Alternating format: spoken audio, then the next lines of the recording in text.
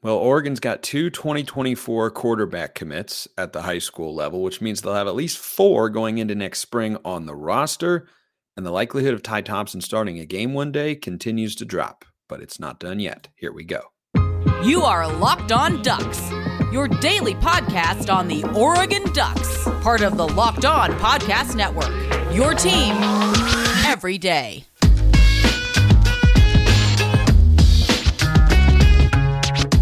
Yes, it is that time once again for Locked On Ducks. I'm your host, Spencer McLaughlin. Thank you so much for making this your first listen or your first view of the day. Part of the Locked On Podcast Network, your team every day, and your number one source to stay up to date with the Ducks. If you haven't already, like, comment, subscribe, please, and thank you wherever you listen to or watch this show, which today is brought to you by FanDuel Sportsbook, official sportsbook of Locked On. Make every moment more. Visit FanDuel.com/LockedOn today to get started. Lots to get to today. Goodness gracious. Who says we're in a season in which football isn't happening? You wouldn't know it if you listen to this show because we're always keeping you occupied with Oregon football and any basketball content that's out there as well. But the football storylines are abundant. Not just that four-star wide receiver Dylan Gresham committed yesterday for the Ducks. We'll talk about him tomorrow with Brian Smith, our recruiting expert here at the Locked On Network. But we're starting with the quarterbacks because now that Oregon's got two quarterback commits in the 2024 cycle, Luke Moga,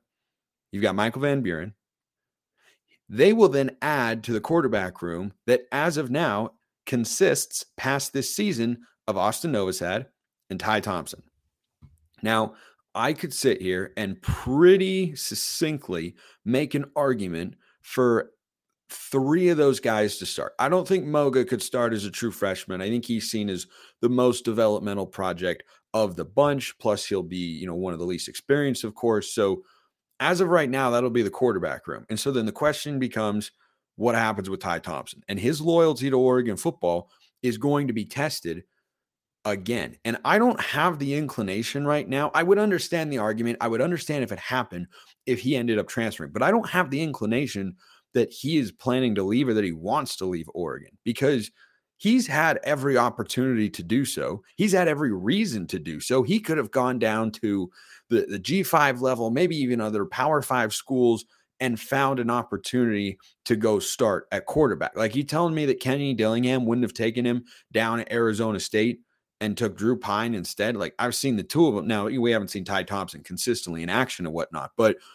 you get the point that I'm making. He could have had other options available. So I think everybody's instinct here is, well, that means Ty Thompson's going to transfer. I don't think that that's the case because he could have done that. There are a lot of kids who are that highly rated recruits. I'd say most kids that are that highly rated quarterbacks that would have left already. The fact that he hasn't, and we haven't even really heard major rumblings as to whether he would do such a thing, is indicative of how he feels about Oregon. He clearly likes it there, wants to continue to compete. He'll be the backup quarterback for this season. Will have a chance to be the starter next year. But this question came in, and remember, you can always be a part of the mailbag, YouTube comments, or hit me up on Twitter at Smalls_55 or at Locked On Ducks. DMs and mentions wide open. This from Chef204. Question: with Michael Van Buren officially announcing his commitment to Oregon, does Ty Thompson see himself on this roster next year? Well, I think he has the best chance to start. The way the coaching staff have approached his reps make it seem like he's not vetted to be the starter next year.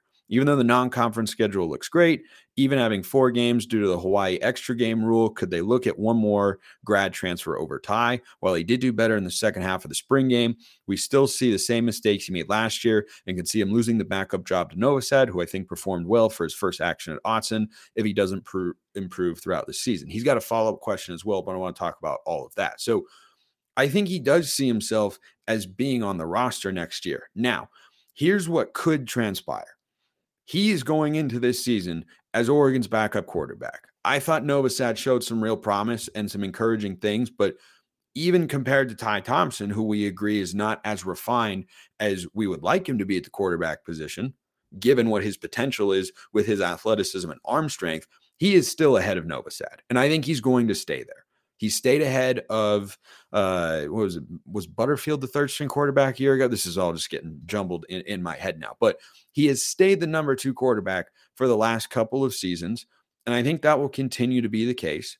And going into this year, right, you're looking at it from a standpoint of, okay, year 2 with Dan Lanning, year 2 in, a very similar offensive system. You have a new offensive coordinator, of course, but I think Ty probably looks at next year and says, I'm going to have a chance to start. There is absolutely, positively zero certainty with regards to the quarterback position. I can already tell you right now, once football season ends in 2023 for the Ducks, and hopefully we're celebrating a national championship, probably not, but hey, you never know.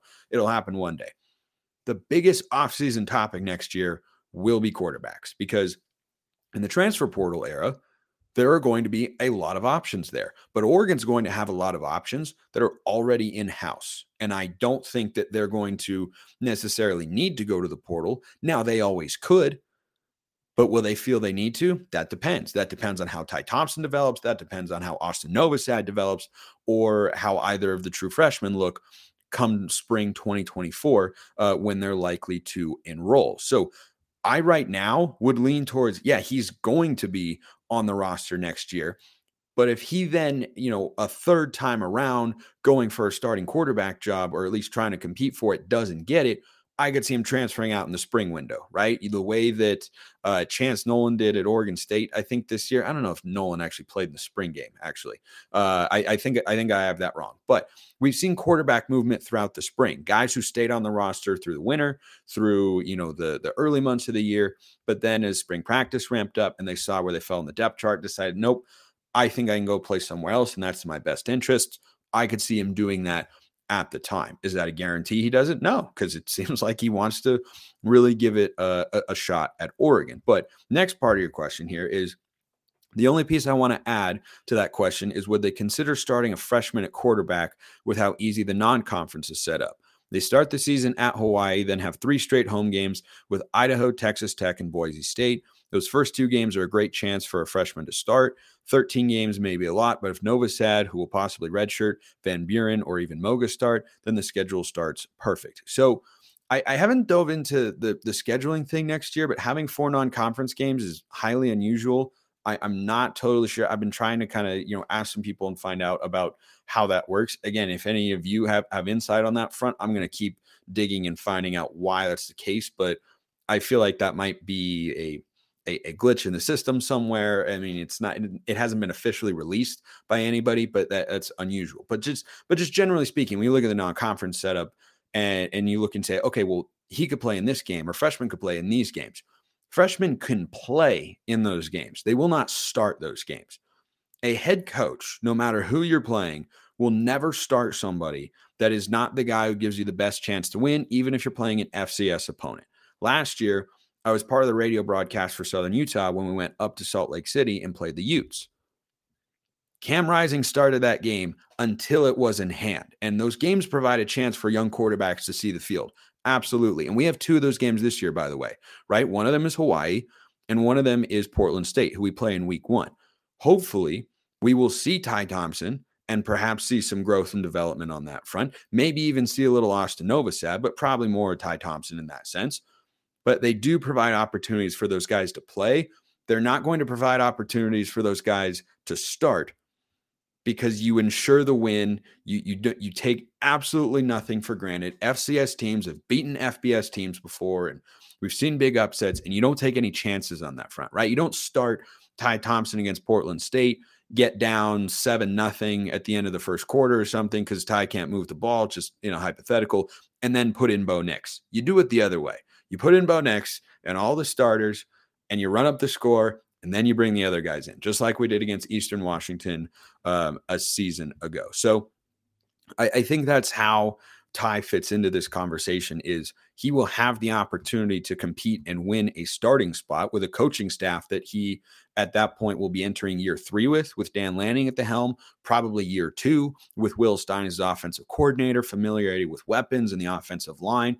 He'll have every chance to do so. And I think that's why, at least until spring of next year, he ends up sticking it out. Now, one of the guys he'll be competing with at that time will be Michael Van Buren, who will come in the class of 2024 as a true freshman, who reminds one of you of a particular Oregon quarterback that I tend to agree with when breaking down his film. And I also tend to agree that if you want to get your gambling fix, you go to FanDuel, because you can make a fast break there during the NBA playoffs with a no sweat first bet if you're a new customer, up to $1,000. That's $1,000 back in bonus bets if your first bet doesn't win, which is a pretty sweet deal. They've got great promotions every day. It's a safe, secure, super easy to use app. You get paid instantly. They've got a great interface. There's no better place to bet all the playoff action than America's #1 sportsbook. Visit FanDuel.com/locked-on. Get a no sweat first bet up to $1,000. That's FanDuel.com/locked-on. FanDuel, official sports betting partner of the NBA.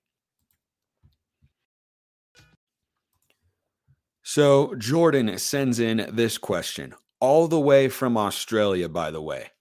Locked On Ducks, International Oregon Podcast. That should be the new branding of the show that I give you when I first hit the air every day. So he says, hey, Spencer, love the show. I listen to it every morning on the way to work in Australia. It's so awesome. Like most Duck fans, I'm excited for the Michael Van Buren commitment.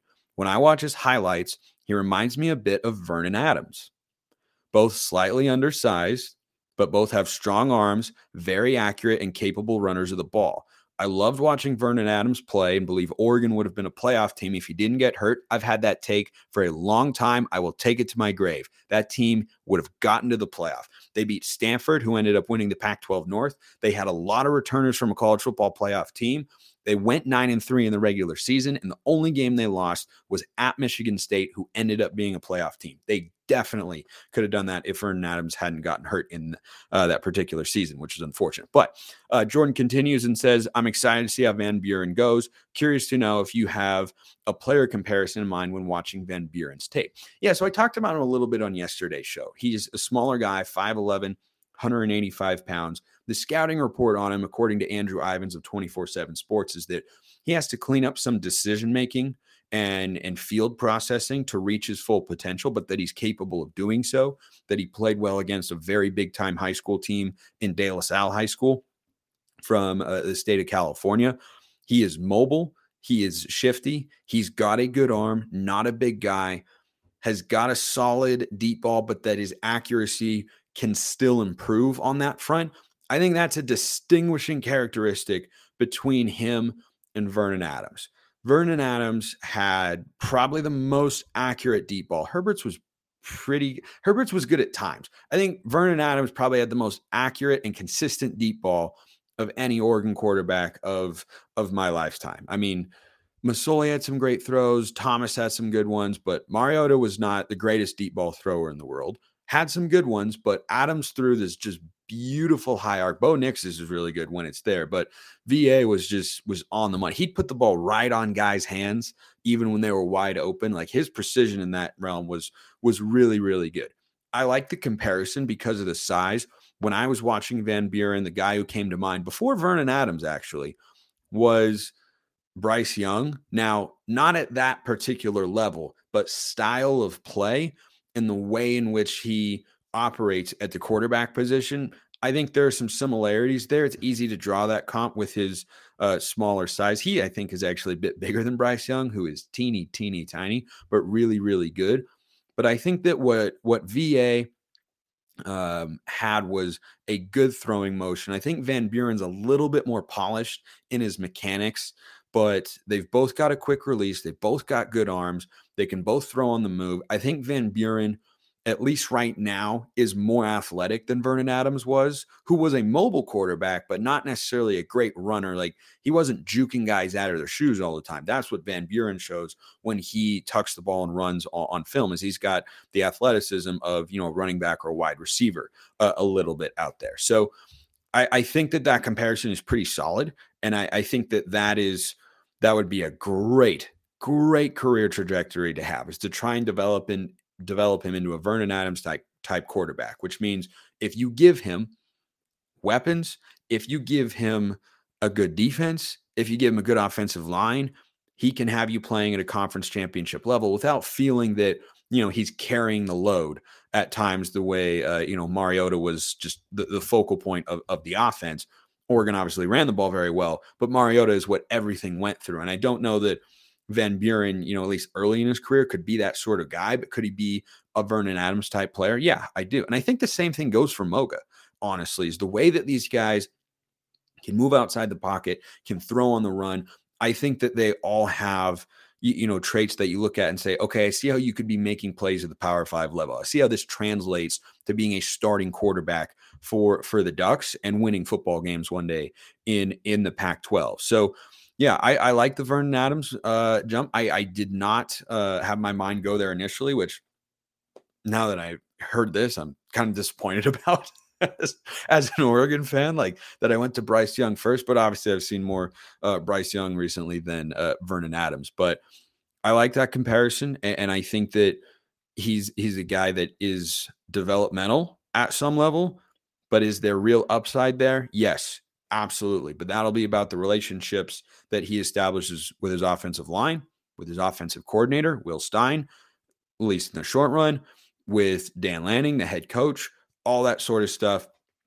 He has to be given the chance to do that. And Moga the same. Neither guy, neither one of them are coming in and we're going to have the expectation, they need to be starting right away. We don't feel that with Novosad.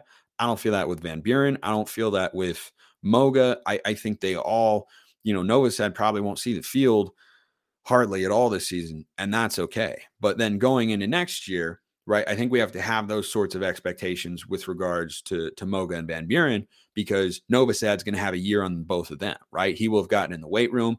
I think Novosad can spin it pretty solidly. He's a pretty mobile kid as well. So I like where Oregon's quarterback room is at. I'm not, in the mindset of we have the next Mariota or Herbert or Heisman Trophy winner in there, but do I think you have a lineup of quarterbacks that is sufficient to allow you to continue to compete in the long run, have developmental prospects? Yeah, absolutely. And then there's always the transfer portal, right? It is the odds that between Novosad, Van Buren, and Moga, and this will be an ongoing discussion, which one's the most likely to start? Flip a coin. I mean, match them up, give one guy a random bye, flip a coin. I mean, you really, really don't know, because Ty Thompson came in with all the physical abilities in the world, hasn't developed into a starting quarterback yet. Maybe he does in year 4, but he hasn't here in year 3. Maybe year 4 is a pop year and he's a late bloomer in that sense. We really don't know. But there's a lot that you can't predict when a kid comes out of high school, especially at the quarterback position, especially at the quarterback position. So next question here from China is that's the name of the question asker, by the way. We don't have another international country to talk about on the show, but that would be cool if I got a question all the way from China. Anyway, I think it was you, might have been. I've given a lot of opinions on the show, but someone said the style of defense that Dan Lanning is going for is hard to get right in the first year. Said that Saban and Kirby both struggled their first year with this style. I don't think this was my take, but it's an interesting one. What exactly is this style and advantages? Disregard if you don't know exactly what I'm talking about. Thanks. So I'm not going to sit here and pretend that I know what all the play calls are, consistently, what they sound like, what assignments they give, but the personnel that Georgia runs, or the defensive base personnel that Georgia runs, that Lanning had over there, that he's brought back over here to the Ducks, and a lot of teams in college football, frankly, are running, is a 4-2-5. You have 4 down linemen, you have 2 linebackers, and you have 5 defensive backs on the field. And that's your base personnel. You go to a heavier personnel with 3 linebackers. You go to, an even lighter personnel and put a 3rd corner on the field, right? That nickel spot, I think, is the most important position. And I think that's part of the reason that Oregon, kind of struggled at times a season ago, is because they played a number of guys at the nickel spot, which is also a potential area of concern or area for improvement going into this year, because that nickel spot has to be able to basically play consistently at all 3 levels. And last year, one guy who played a lot of nickel, not exclusively, but a lot of nickel safety, was Bennett Williams. And Bennett Williams had some moments last year where he wasn't so great in pass coverage. But what Bennett Williams did exceptionally well, and he did it very, very well, defending the run as a defensive back or coming on the blitz, he was really, really good.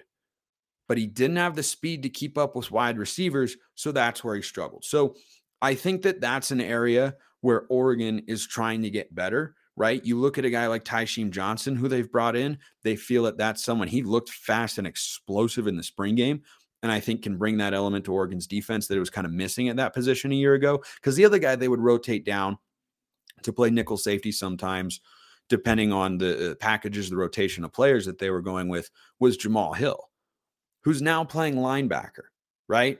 Not a huge high-end speed guy. Again, those players do their best work kind of in the box, right? First down yard marker and in. And when you ask them to go over the top or get him in open space or put a receiver on him, they're going to be at a speed disadvantage there. So what you're looking for, I think, compared to last year, one of the things, right? You have to have great pass rushers, because if you're not going to have another linebacker in there who you can blitz and, take on an offensive lineman better than a defensive back can, then you need to be able to get great pressure with your front four. So I think that's the first component of how Oregon's defense takes a step up this next season. I think they've done that with Jordan Birch, Mateo Uyunglele, Brandon Dorlus coming back, Casey Rogers coming back, a lot of depth there, Popo Amavai returning. I think that defensive line is significantly revamped from a season ago. Remember, Popo in 2021, first team all Pac-12, if memory serves. He was really, really good. Not having him last year, I think, hurt the Ducks in a number of areas. But that nickel spot, when Oregon ran this same base personnel in 2019 with their last great defense, their nickel guy was Javon Holland. And what you need from a nickel safety there is what Javon Holland gave you. And that's playmaking ability at all three levels. You have to be big enough to match up with big-bodied receivers and tight ends, quick enough to keep up with wide receivers, strong enough to be, and explosive enough to be able to blitz up around the line of scrimmage, and adept, I think is the word I'm looking for, at making plays in the run game, right? And that's what Bennett Williams did really, really well, is if he was kind of hovering in the box and they'd run a swing pass, a toss, a sweep, whatever, he could get in there, and he was a very, very sure tackler, right? So hopefully Ty Johnson still has that. But what Javon Holland did so well was he could make those plays, and he was a freak athlete. And I remember 2018 Red Box Bowl, barn burner, 7-6 victory over Michigan State, right? That defense didn't allow a touchdown. I remember the play where I realized Javon Holland was going to be really, really good. And it was in that game. He'd been good all season, and I'd heard that, but then I saw it, and they showed the replay of him. And there was either a wide receiver or a pretty athletic tight end who was running a 10-yard out or so at the first down, whatever it was, 8 to 10-yard out.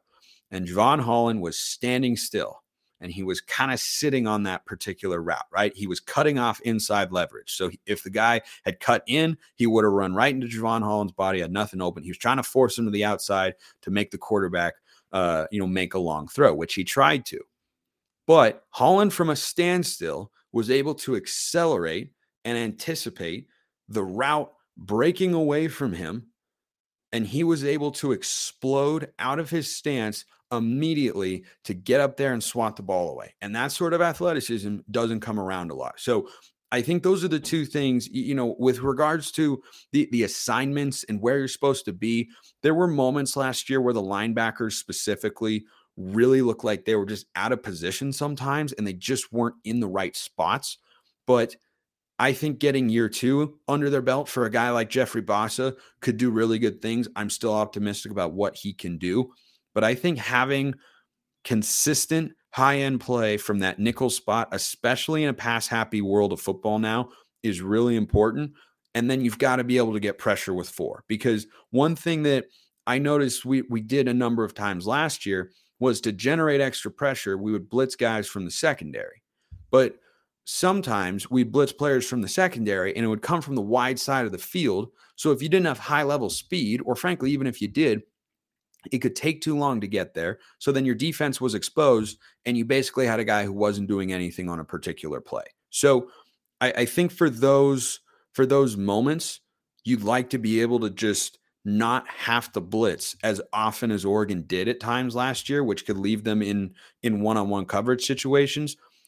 A great defense is able to get pressure with 4. So I think that, for the returners, there's an element of understanding the scheme and such, but really it's about having the right personnel in place. And I think those two things, the nickel spot and the defensive line are the most crucial areas of improvement and growth for Oregon's defense from last year to this year, assuming they're not radically changing the scheme, which I highly, highly doubt. So, okay, I think I got that that answer for you. Next one here from John. This is a complicated question to answer, and I'm going to be kind of spitballing, but love the pistol breakdown. Please, please, please do more segments like that. Ask and you shall receive. Remember, you can ask me a mailbag question on anything you want, and I'll answer it here on the show.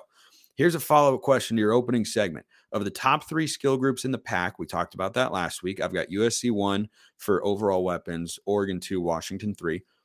That's running backs, tight ends, and receivers.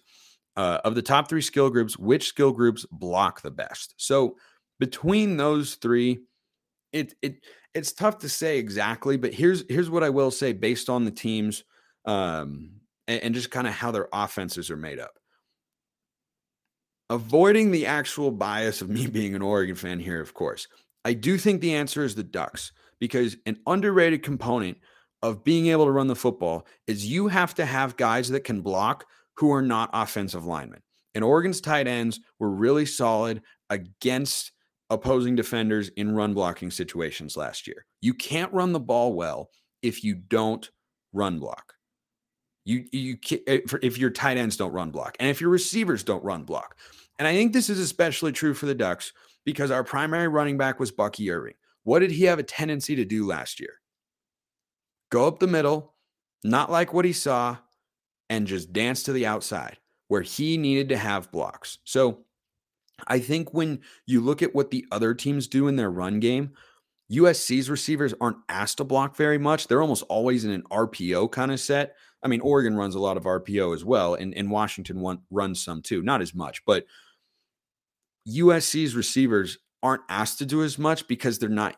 I don't think they're as capable of doing as much. And the other thing too is the blocking ability of Oregon's running backs is quite good. That's why we ran those. I loved and hope we bring back the 2 running back sets last year, where you'd go empty on one side of the formation with, college rules are weird, and you can leave an offensive lineman uncovered, and then you just run a sweep to that side. And rather than pulling a guard and a tight end around, you just pull a guard into the hole or a backside tackle, and you have one of the running backs be a lead blocker. Jordan James did that last year. Sean Dollars did that last year. Noah Whittington did that last year. Bucky Irving, by the way, if you go back and watch some games and highlights, he threw a bunch of great blocks a season ago. So I think the ability for Oregon to run the football better than USC and Washington and not be as reliant on the pass is indicative of, yes, the offensive philosophy and the offensive line, but those teams had good offensive lines too.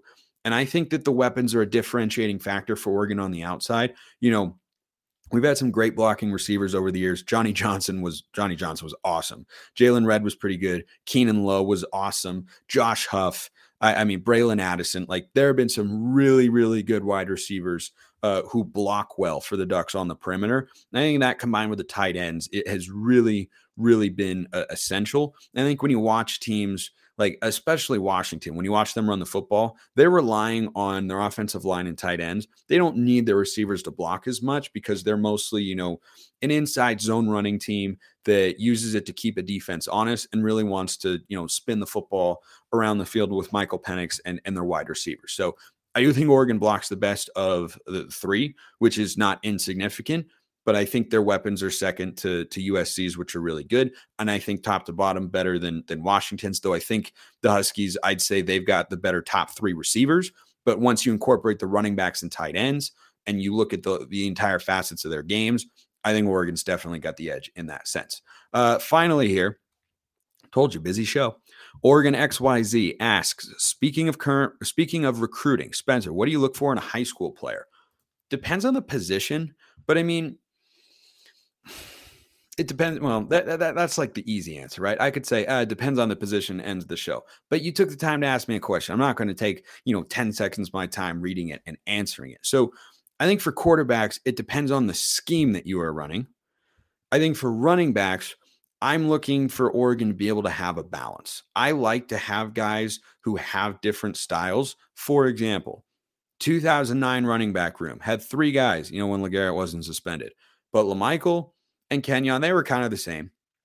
But LeGarrette was a change of pace sort of guy. So if I'm looking at a running back position, I'm going to consider, what else does Oregon have in the room and what do they need, right? So if you're talking about wide receiver, I want some big bodied guys like Troy Franklin, like Trayshawn Holden, like Kyler Casper, or, those sorts of guys, Jurion Dickey, who are big like that. But I like a Chris Hudson type. I like a Tez Johnson type, a slot player who can be a little bit more of a possession guy. Speaking of great wide receivers who block, Chris Hudson, dude is ridiculously physical. Really, really good blocker on the edge. He's definitely got the edge on Tez Johnson in that sense. Tez has got the edge in the speed and probably route running department. But Chris is a really, really good blocker. But so, tight ends, I like guys like Kenyon Sadiq. I'll just kind of go like position by position here and give you a brief overlook. Tight ends, I like guys who played wide receiver in high school. Terrence Ferguson did that. He's really good. Kenyon Sadiq did that. I think he's going to be really good.